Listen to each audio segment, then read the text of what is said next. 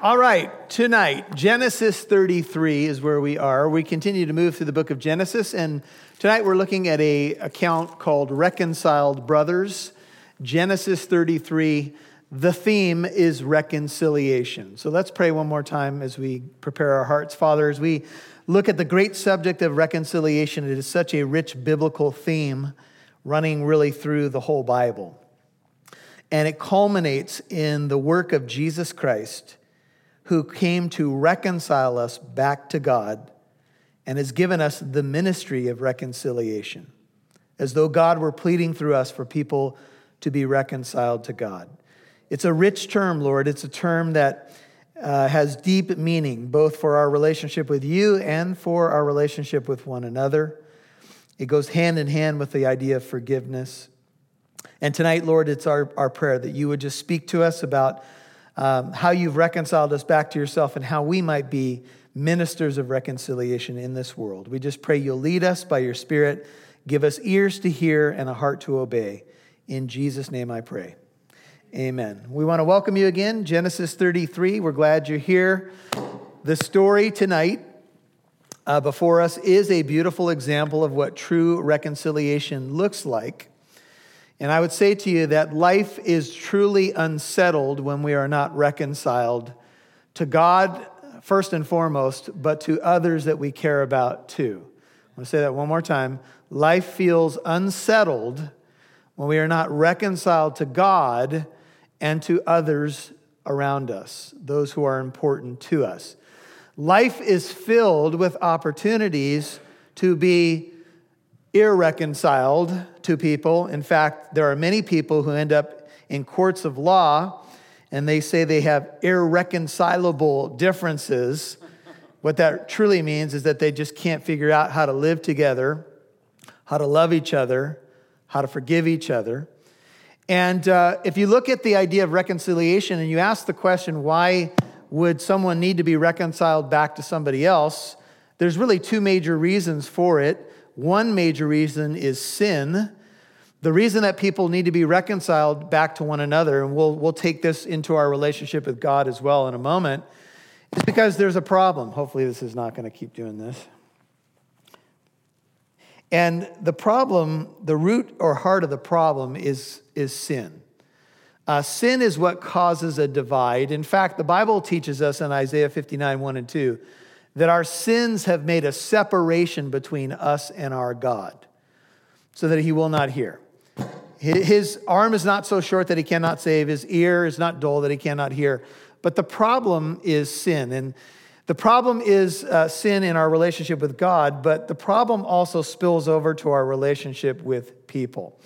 I would say to you that the reason that there's a need for reconciliation for the most part is sin, but there's a second thing that does need to be considered, and sometimes it's just simply hurt. You see, sometimes when there's a need for reconciliation, it's not always about sin. It can be about misunderstanding.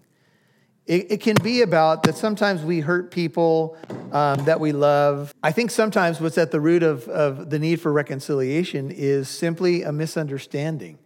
And you may have some of those in your life tonight where maybe there's some relationship in your life that's not what it should be. And the reason that relationship isn't what it should be is because there's been a misunderstanding. And that happens in this world. We live in a world where there's all kinds of potential for misunderstanding. Amen? I mean, it seems like everywhere we turn, we can be misunderstood. Other people can misunderstand us. But I think at the core of the need for reconciliation is sin. And sin can mean just simply that we're imperfect, that we miss the mark. But sin is also transgression. And sometimes we just hurt people that are near and dear to us. And when that happens, it brings a separation in the relationship between people. So when a sin occurs, a transgression, a difficulty in life, here's the idea of what happens. These words have some synonymous meaning. Alienation happens. In fact, one of the pictures of the need for reconciliation and what happens with the ministry of Jesus Christ is that we've been brought near to God.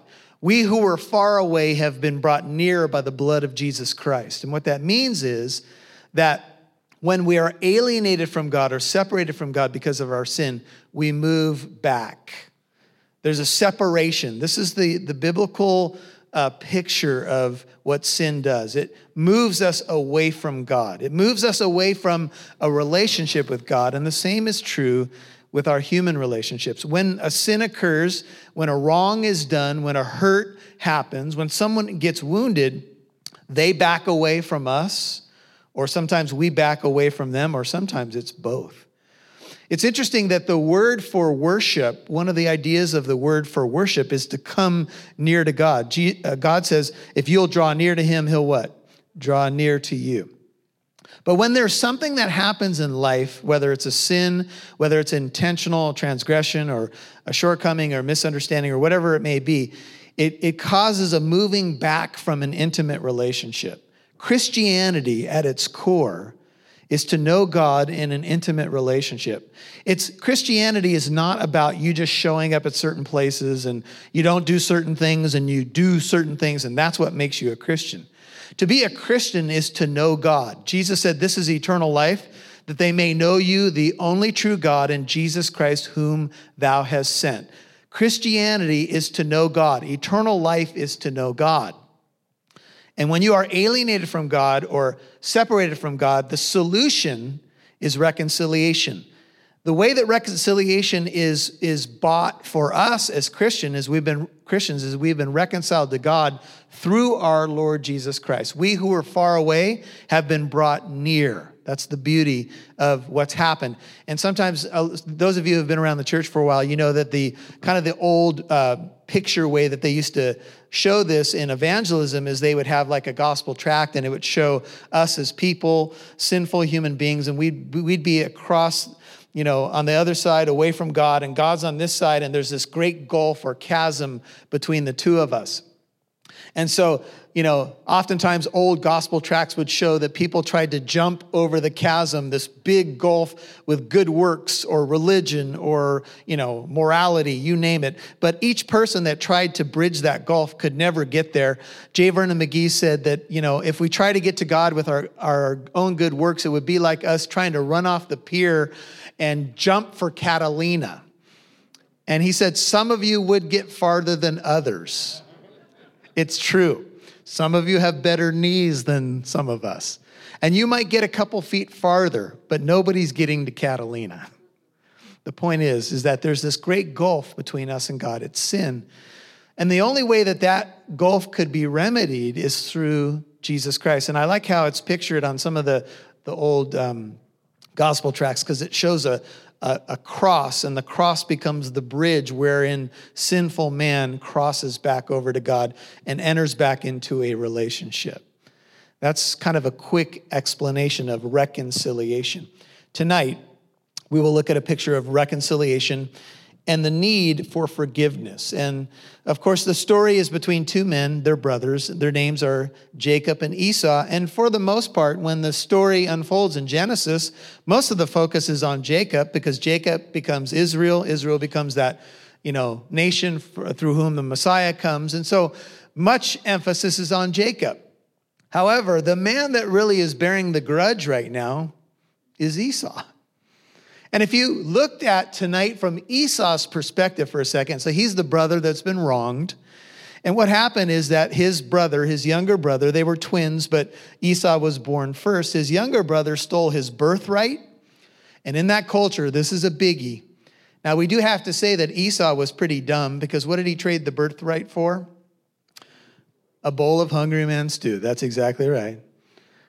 Right? I mean, so he devalued the birthright, and Jacob took advantage of his devaluing it. And then Jacob did something dastardly. The second time he duped his brother, and that was that he stole his blessing. And he dressed up like Esau, and he put fur, on, and tried to act, sprayed on Esau's cologne, which was Hunter by, I don't know who made it. Anyway. And he fooled Dad, and Dad gave the blessing. And then when Esau showed up, the real Esau showed up, he said, "Don't you have a blessing for me, my father? This Jacob, is he not rightly called Jacob? He's a supplanter, man. He's a conniver, that brother of mine. And so we know the story. Esau took some, comfort in the fact that when dad passed away, he would kill Jacob. And this is now what he's been chewing on for 20 years. Now, as far as Jacob knows, Esau's been holding a grudge for 20 years. I know in this room tonight, that might not be unusual for some people who have not talked to a family member in 20 years. Do you know, I hear stories of families that haven't talked to each other, and then we get called. This is what happens to pastors sometimes. We get called in to do a funeral or a memorial service, and then we find out, hey, by the way, so-and-so is coming, and they haven't talked to so-and-so in 20 years. In fact, they hate each other. So-and-so may be coming with a gun, so we're hoping that you can bring calm and peace to this. And you're like, what? How much are you guys paying me for this? Did I sign up for this? They didn't tell me when I signed up to be a pastor that this is the kind of stuff I would be dealing with. But anyway, relationships, man, they can be hurt. There can be wounds that happen. Now, what God offers is terms of peace for mankind. He offers terms of peace through his son, Jesus Christ. He says, look, if you want to be at peace with me, you've got to do it my way. I sent my son. This is how you'll be reconciled back to me. When Jesus looked over Jerusalem in Luke 19, he said, if only you knew the things which make for peace, but now they are what? Hidden from your eyes. You would not pay attention. Terms of peace are laid out, but they must be received by the sinner. So I think most of this room is filled with believers tonight, and we all know terms of peace were offered to us. Maybe through the hearing of the word of God on the radio, maybe through a church service or however you heard it. Maybe you're at a harvest crusade and the terms of peace were laid out. Let's take a harvest crusade, for example. And people were told, here's your problem, it's sin. Here's what God did through the Lord Jesus Christ. Here's the terms of peace. Do you want to have peace with God through the Lord Jesus Christ? Romans 5:1. Here's the offer. And sometimes you watch this beautiful thing happen, Billy Graham crusades, harvest, and people start to flood down to a field. Now, we don't know every story, but let's just say, for example, that every person that walks down onto that field is accepting the terms of peace. They're making a move. The offer is made. Here's how you can be reconciled back to God, but the choice still lies within the individual. Now, I know in theological circles how that all works gets a little bit debated, but in the end, a term of peace is offered. Here's how you can be right with me. Will you receive that? And if a person responds with the affirmative, with a positive response, and they repent and receive Christ, they enter into a relationship with Jesus Christ. That's the simple explanation of the gospel. And it's not very different with people. And here's how it works. So let's say somebody sins against you and you want to offer terms of peace. Maybe your expectation is that you would hear that they would be sorry, that they would take ownership, that they would ask for forgiveness.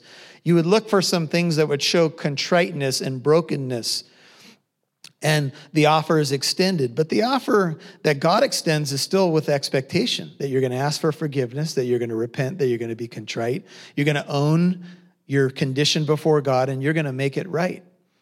And Jesus says in John 6 that anybody who comes to him, he will in no wise cast out. If you come to him in honest brokenness, God will not reject contrition. What does that mean? If you're broken and sorry for your sin, God says the door is open. That's why I sent my son, Jesus Christ, to die for you. And in the human relationships, this is Romans 12:18. It says, as much as it depends on you, live at peace with all people. You can offer terms of peace, but when you do, someone still needs to respond. In other words, reconciliation is a two-way street. Amen? Now, there's the party that's been offended. There's the party that wants to extend forgiveness, but yet it's a two-way thing. And so I don't know, in a room like this tonight, how many of you need to be reconciled to someone? You may have multiple people that come to your mind tonight that this is going to apply to. And I will tell you tonight that this is a beautiful story of hope, Maybe even a story of unexpected grace where, maybe there was a thought that this would never be settled. This would never be right again. We know from the very beginning, these two brothers struggled in the womb. We know that mom asked what was going on, and they were literally jostling in the womb. And from the beginning of Jacob's life, he was a wrestler. He was a struggler with people and even with God. And he was living in the shadow of the anticipation of a dark reunion. At least he thought it was going to be dark with his brother Esau. 20 years have gone by. They're all grown up. Jacob's got a big family. And now he's anticipating brother coming. And when he sent his servants out, one of the servants came back and said, Esau is coming and 400 men are coming with him. Remember that? Size of a small militia. So Jacob begins to take measures, and he begins to organize gifts to appease his brother, and he begins to organize his family, and he's doing everything he can, humanly speaking, to make sure that he has the best chance for survival. Jacob is certainly grown, but he doesn't know what's happened to Esau, and for all that he knows, Esau has just been really letting this grudge and the bitterness and the resentment grow for 20 years. And for all he knows, his hatred has gotten worse. So he's expecting the worst. Have you noticed that sometimes when God's working in your life and you're thinking about anticipating a meeting with someone where there's a strain, we often can make it worse than it actually is. But here's what happens. So when Jacob does everything humanly possible that he can do, and he's in the camp by himself. He even sends the family, the wives and the kids across the brook. All of a sudden, that divine visitor showed up on that night. And remember, he was grabbed and he was in a wrestling match until the wee hours of the morning, right? And we were told from a commentary in Hosea chapter 12 that Jacob wrestled with the angel, Hosea 12 verse 4, and he wept and sought his favor. The commentary from Hosea 12:4 back on Genesis 32 is that really Jacob was hanging on for dear life. And he was weeping and he was saying, please, will you bless me? Please. Because we know what he was anticipating the next day. The next day, he had the meeting of his life, the meeting where his life was on the line. And I think that Jacob was at the camp and he was praying and he was saying, oh God, will you please help me? We have this recorded prayer. Oh Lord, will you deliver me from my brother Esau? And he was praying. And we've all had those nights. Have you had those nights? I've had many nights like that. Sometimes I have those nights when I drink coffee too late. Can I get a witness? And all of a sudden, man, I'm replaying things in my mind all night long. There's a remedy for that. Switch to decaf.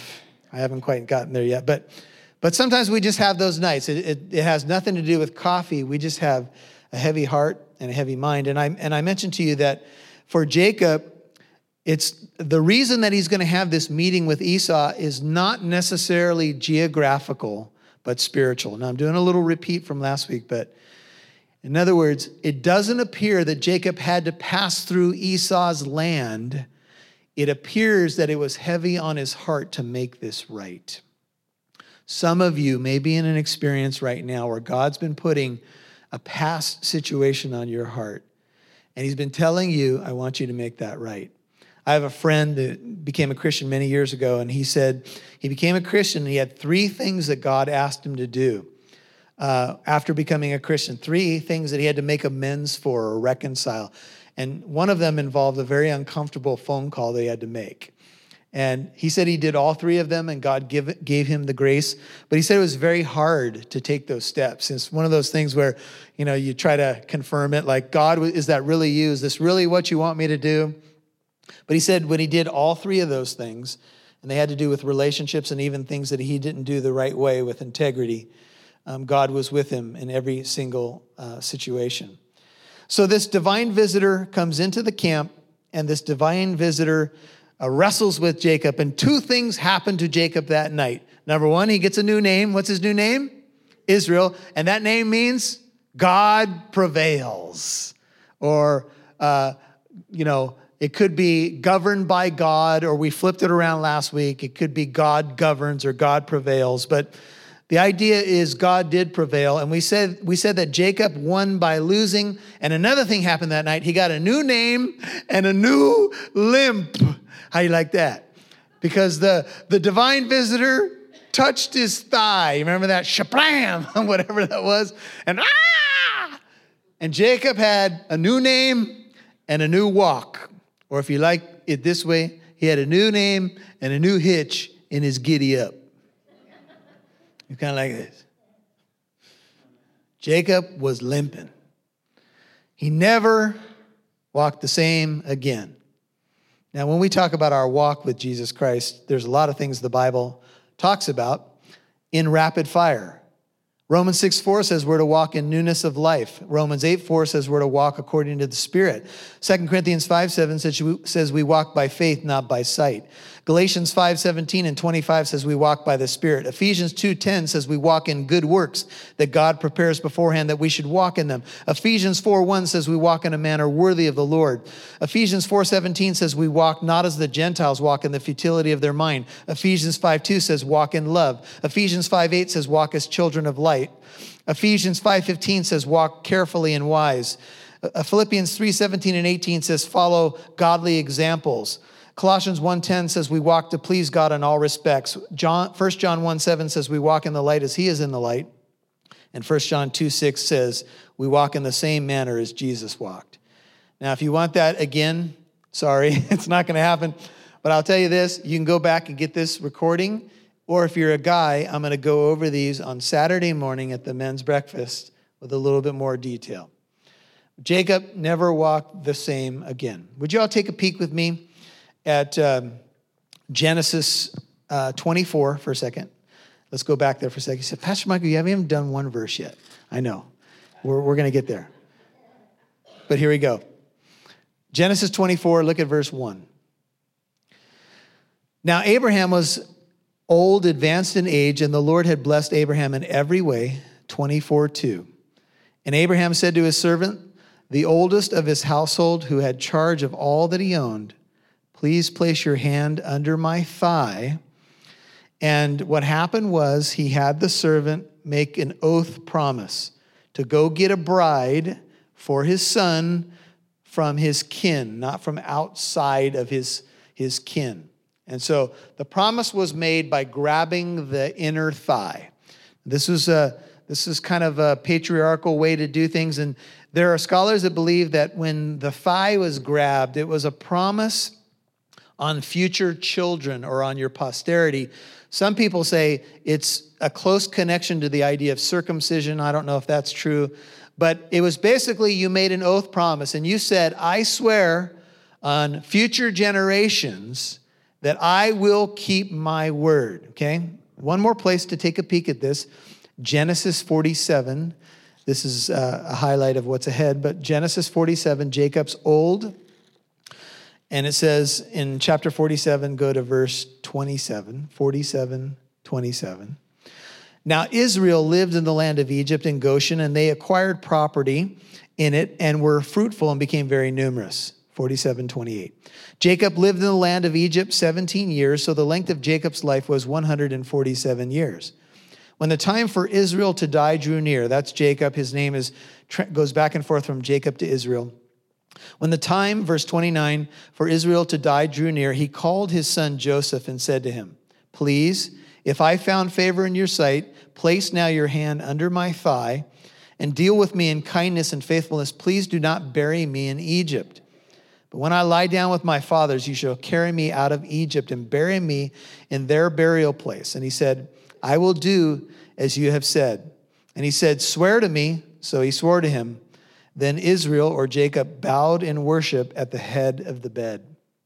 Just before he died, he called Joseph and he said, I want you to make this oath promise, and I want you to grab the thigh and make this covenant promise. Everybody go back to our chapter, Genesis 33. When the strange visitor, the divine visitor comes in, the angel of the Lord, an Old Testament appearance of God, a theophany, a Christophany, what does he do to Jacob? He touches what? His thigh. And Jacob had been wrestling with these kinds of thoughts. Is Esau going to kill me and my whole family? God, you said, I'm going to have a family that outnumbers the sand of the sea or the dust of the ground, sand of the seashore. But how is that going to happen with him coming with 400 men? Oh, God, help me. Oh, God, save me. And all of a sudden, he's in this wrestling match and he's wrestling. Oh, God, help. I need your favor. Pam! All of a sudden, he gets hit in the thigh. Here's something. This is a consideration. Do you think the message from that interesting visitor was something like this? Jacob, I know you're between a rock and a hard place. I know you're wondering if you're going to make it past tomorrow. I know you're wondering if I'm going to be good to my promises. Hey, I tell you what, I'll confirm it for you. And I think that this divine visitor, I think there is a connection here, gave Jacob an oath. Said, this is what you're used to, okay? And bam, Jacob got the message. I will be true to my promises. You know, we as people, we wrestle with these things all the time. Let's be honest, as Christians, we sometimes have our moments of doubt. We sometimes say, God, I believe all your promises to me in Jesus Christ, but what's going to happen? What about this? What about that? What about, I'm looking for a job. Well, how am I going to take care of my family? What about this? I have a loved one that's sick. You know, are they going to make it to heaven? Is this stuff real? What's going on? Are you good to your word? Are you good to your promises? And we wrestle. And God has these ways of reminding us. Sometimes he reminds us by speaking on a subject when we walk into church and we've had something heavy on our heart and all of a sudden God addresses it through a preacher. Or we flip on the radio and we're dealing with some doubt. And all of a sudden, the radio pastor's speaking directly to that issue. Or sometimes, I even had a night like this. I was struggling with some things some years ago. And I said, Lord, I need to hear from you. Please, I need a word from you. I just need to know that you're there and you hear my heart. And all of a sudden, an email came from a friend that rarely emails me and gave me one of the most encouraging promises in the Bible and said, you were on my heart. And I just wanted to send you this Bible verse. And I was like, wow, God is good, right? See, God has a way of confirming his promises. Now, all of that sets this up. Genesis 33:1. Then Jacob lifted his eyes and looked, and behold, Esau was coming, and 400 men with him. So he divided the children among Leah and Rachel and the two maids. Now, just highlight this in your Bible. Esau is coming. Here it is. Confrontation time. Gulp. Visitor came. Limping. New name. God prevails. But still, there's 400 men coming. And I don't know what's going to happen. And he put the maids and their children in front. Whenever life is in doubt, you put the maids and the children in front. Just kidding. He's not really going to do that. That's a really poor joke. You know, something like this, stepchildren in front, redheaded stepchildren in front. Sorry if you're redheaded tonight. I don't even know where that came from, but he put the maids and their children in front, Leah and her children next, and Rachel and Joseph last. Now, Joseph was just born, probably a little baby. He puts, of course, the woman that was the love of his life, he puts her last with the newborn child. And they're all lined up. You can see Jacob frantically trying to do this. He's limping around. He's probably got no sleep the night before. You know, we've been in situations like that. We don't feel good. We didn't sleep well. I'll tell you a quick story. When the two churches were going to merge on that day, Mike Rizzi, when I was going to preach to both churches at our old location, I drank some coffee. This is just such a bad idea in the afternoon. And of course, I had prepared the message and I was going over my notes and I rock and rolled all night long. I maybe got 15 minutes of sleep. It was a praise to God that it was only one service, so I didn't have to preach two. But I did not feel good. And I was just like, Lord, well, you say when I'm weak, then I'm strong. So you need to show up because I got nothing. I didn't feel good. You know, when you don't sleep, you just feel off. And the Lord showed up. He's faithful.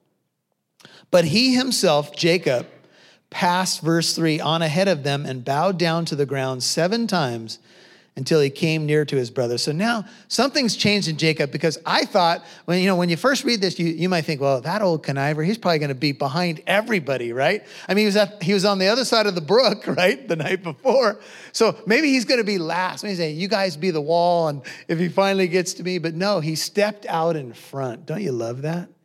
Jacob got out in front of his family, and he bowed down to the ground 7 times. Husbands, I just want to say something to you. You're supposed to lead your family. You're supposed to be leading them towards Christ, and even standing between them and the snake. In Genesis 3, when Eve took of the forbidden fruit, Adam was there. Genesis 3:6 says he was there. He wasn't off somewhere else. He was there. But he did not do what a man should do. He did not stand between the serpent and his wife. But interestingly enough, the last Adam, Jesus, in John 18, remember when Judas comes with all the soldiers, and Judas has been possessed by Satan, and Jesus steps in front of his bride, his church, and he says, who do you want? And they said, Jesus of Nazareth. And he said, I am. And do you remember what happened to the soldiers? They all went down like dominoes. I want to see video footage when we get to heaven, that one. But anyway, the last Adam stood between the serpent and his bride. That's what Jesus did for you. He took the penalty to reconcile us back to God. And Jacob bows down 7 times. 7 is the number of perfection. I read a note here that they would approach pharaohs with bowing 7 times. Interesting. It made me think of Naaman, the Syrian commander. Remember, he goes to Elisha, and Elisha won't even come out of the house. And he says, just bow in the Jordan River 7 times. Remember Naaman, I'm not going to bow in that dirty river 7 times. Not going to do it. And so the servant says, well, if he would have told you to jump on your leg for 10 minutes, one leg for 10 minutes, that's not the literal thing that he said, but if he would have asked you to do something difficult, would you have done it? Yeah, but there's cleaner rivers back in our homeland. Just dunk in the river 7 times. And remember the 7th time when he came up, his skin was like baby skin. You see, Jacob is humbling himself, and even though the prophecy from Genesis 27:29, the blessing spoken over him was that nations would bow to him, that he would be the master of his brothers, Jacob flips it around and bows before Esau, the man that's supposed to be bowing before him. He bows before him. And look, here's the picture. If you want reconciliation, it starts with humility. It doesn't matter what your business card says. It doesn't matter what your position is. Humility can cause a lot of relationships to be healed. Amen? If someone comes to you and says, I know you and I'd like to be reconciled, but let me tell you everything that you've been doing wrong, and that's the reason that I do the wrong things, and if you just get it together, and all of a sudden you realize they're not trying to humble themselves, they're trying to shift blame to you. Well, Jacob knew what he had done to Esau. Think about it. Jacob knew it was shameful. Even though God used it all, Jacob knew it was wrong to dress up like his brother and steal the blessing and talk him out of his birthright. And so 7 times, man, 400 militiamen probably with weapons. Maybe Jacob didn't even want to look. He got a little closer. Maybe he was thinking, this is over. He's just going to take a sword and just cut my head off. I'm done. Lord, please protect my family. He doesn't know what's going to happen. And notice what happens. It says, then Esau ran to meet him and embraced him. You think Jacob was going, oh no! And all of a sudden he gets a hug from Esau. By the way, Esau was known as Big Red. He was a hairy dude, right? But anyway, he embraced him. He fell on his neck and kissed him, and they wept. Oh my goodness.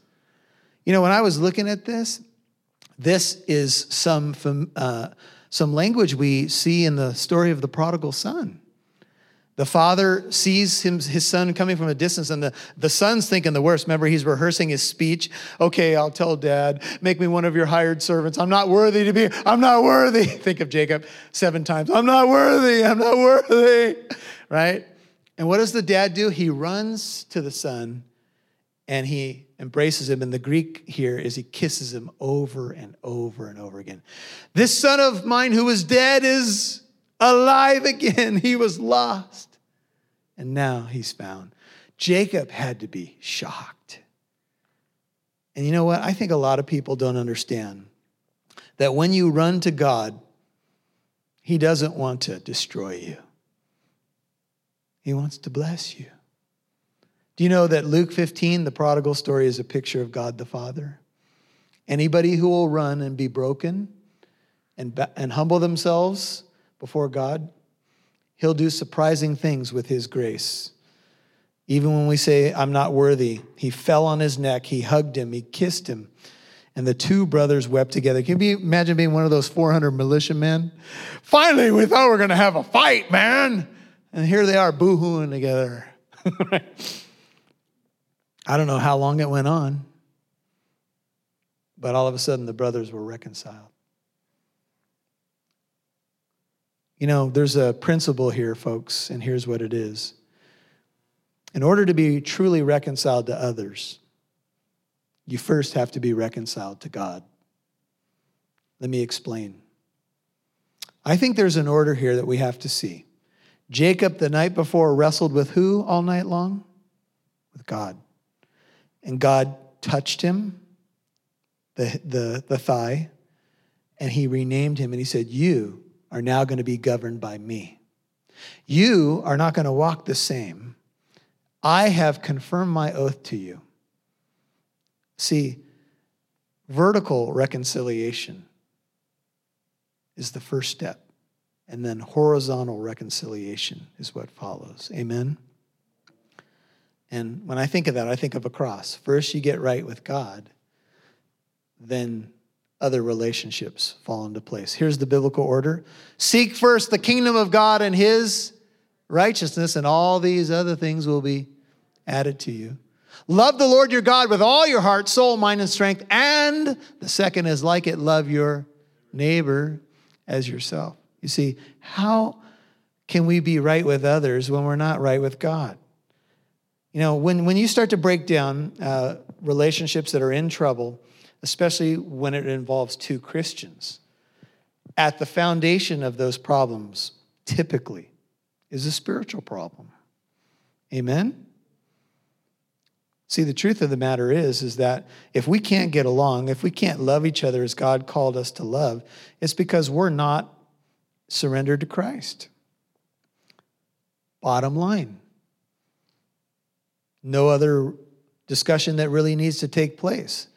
There's some disobedience happening before God. Now, let me just ease your mind for a second. Welcome to the club. I'm not going to sit here and preach down to you guys and say that means that, you know, those of us who have arrived have this together. No. But it does mean that when something crops up that's a problem in our relationships, we may want to look at the spiritual first. Amen? What? Are you guys out there? We may want to look at the spiritual first and then move down the steps. You see, as this is a commentator, Ross says, such is the result when God fights in his way. When God prevails in a relationship, reconciliation comes. This is James Montgomery Boyce. He says, there's another way in which I see the hand of God in this meeting. I noticed that neither Esau nor Jacob mentioned the events that led to their parting years before. We have an idea in our day that the only way to deal with a problem is to lay it all on the table, as we say. Well, there are probably times when this can be helpful, but not always. Too often, laying it all on the table means merely getting it off my chest or allowing my grievances against the other person to be known so I can be proven right, basically. He says sometimes it's better to forget about the past, particularly if God has given each of the parties a genuine ability to do so. See, they didn't rehash the past. Esau didn't say, and before we hug, I would like you to officially speak before all these people and say, I'm sorry I took your birthright. I'm sorry I took your blessing. No, everybody knew. Everybody knew what was going on. It didn't need to be rehashed. Amen? Now, sometimes it's necessary, and I think Pastor Chris and others would tell you that in counseling, sometimes there's some value to go back, but the Bible says for us to press on. There's some value in that, but my point is this. In this case, it doesn't happen. They know what's at stake here, and they reconcile. And he lifted his eyes, verse 5, and saw the women and the children, Esau did, and said, "Who are these with you?" That's a big number. So he said, "The children whom God has graciously given your servant." Wow, bro, is this your family? Now remember, there's 4 women and 12 children. And Esau has to be thinking, wow, what a family. And so here they are, Bilhah and Zilpah with their 4 boys, Dan, Naphtali, Gad, and Asher. Leah was there with her 7, Reuben, Simeon, Levi, Judah, Issachar, Zebulun, and daughter Dinah. And lastly, Rachel with her baby Joseph. Each of them bowed down in a formal presentation of the family to Esau. That's verses 6 through 8. The maids came near with their children, they bowed down. Leah came near likewise with her children, and they bowed down in their order. Afterwards, Joseph came near with Rachel, and they bowed down. And he said, "What do you mean by all this company which I have met?" And he said, "To find favor in the sight of my Lord." In other words, Esau says, "Why'd you bring everybody? What's with the formal presentation?" And Jacob's like, "Well, I thought it might curry some favor when you looked at my family here, my snot-nosed kids and my wives." And so it's a beautiful thing. The family gets introduced, and Esau has just met the nation of Israel. Pretty cool, huh? There's the nation. There's the 12 tribes, 1 to come in Benjamin. And Jacob said, but Esau, verse 9 said, "I have plenty, my brother. Let what you have be your own." Remember, along with what he presented to him was 500 plus animals. Jacob said, "No, please. If now I found favor in your sight, then take my present from my hand. For I see your face as one sees the face of God. You have received me favorably. I see God's fingerprints all over this, brother. Please take my gift, which has been brought to you, 11, because God has dealt graciously with me, because I have plenty." Thus he urged him, and he took it. Now, in these days, there was a formal way of doing this, and it kind of worked this way. Someone would offer you a gift, and you would say, "Oh, no, you shouldn't have. No, I don't need anything." And they'd come back to them. They'd say, "Please, take the gift." And then they'd say, "Okay." And that was just kind of the way that they did things. I do this every time my mother has a birthday. I buy her a Kohl's gift card. It's not extravagant. And every time it gets presented to my mother, she says, "Oh, Michael, why did you have to do that? You didn't have to give me that card." And every year I say, "Mom, I know I didn't have to get you the card. I wanted to get you the card. That's why I got you. But you have your things and your family, and you have car payments and mortgage." And I said, "Mom, take the card." Okay. Every year. She's in her 70s. I'm talking every year. I'm sorry, Mom, if you listen to this later that I just gave away what decade you're in. I repent. I'm bowing right now 7 times. See, Jacob had seen the face of God in this situation. And many times I've seen the same as God's gone before me and done a miracle. And Esau said, "Let us take our journey and go. I will go before you." Now, the guy who wanted to kill him is offering protection, even potentially putting his life on the line. He said to him, "My Lord knows that the children are frail," Jacob responds, "and that the flocks and herds which are nursing are a care to me.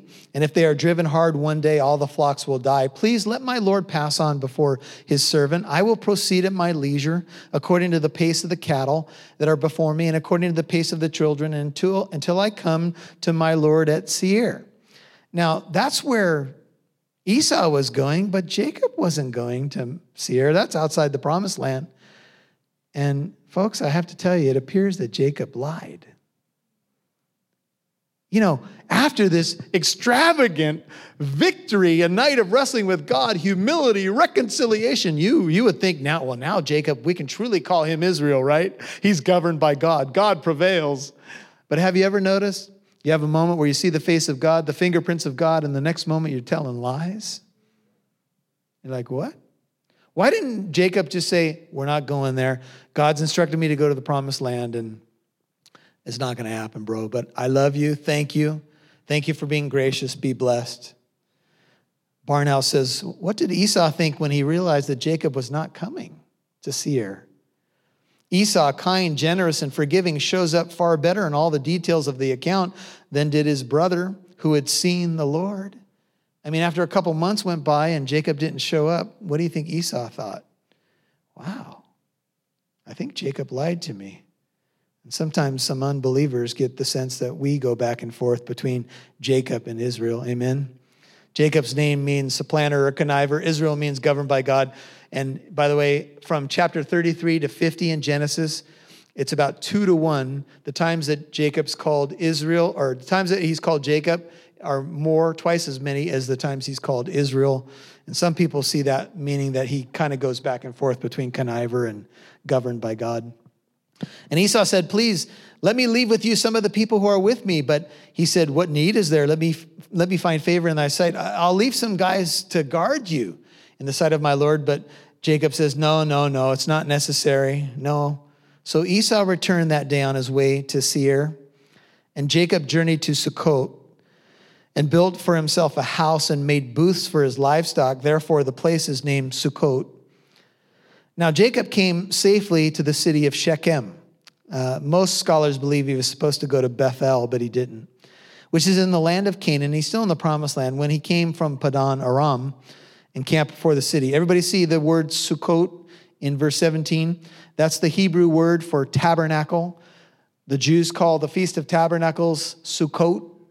Here's where it comes from. It's a little shelter, and this is what they do during the fall Feast of Tabernacles. But Jacob goes to Shechem. He buys a piece of land, verse 19, where he pitched his tent from the hand of the sons of Hamor, Shechem's father, for 100 pieces of money. Then he erected there an altar. He called it El Lohe Israel.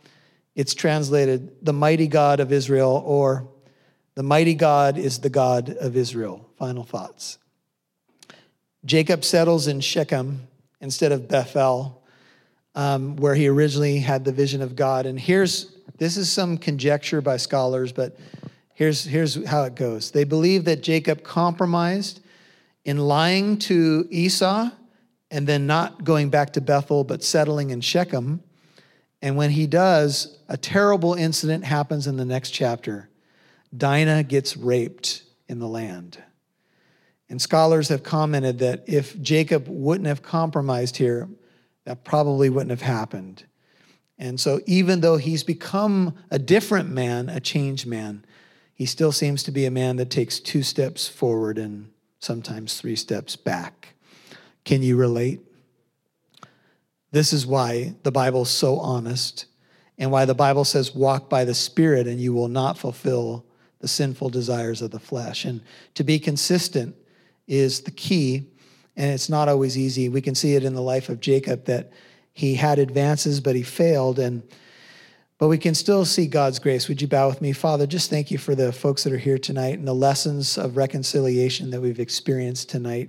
And even when we've been changed and we don't walk the same and we get a new name, Christian, sadly, we don't always live up to that name.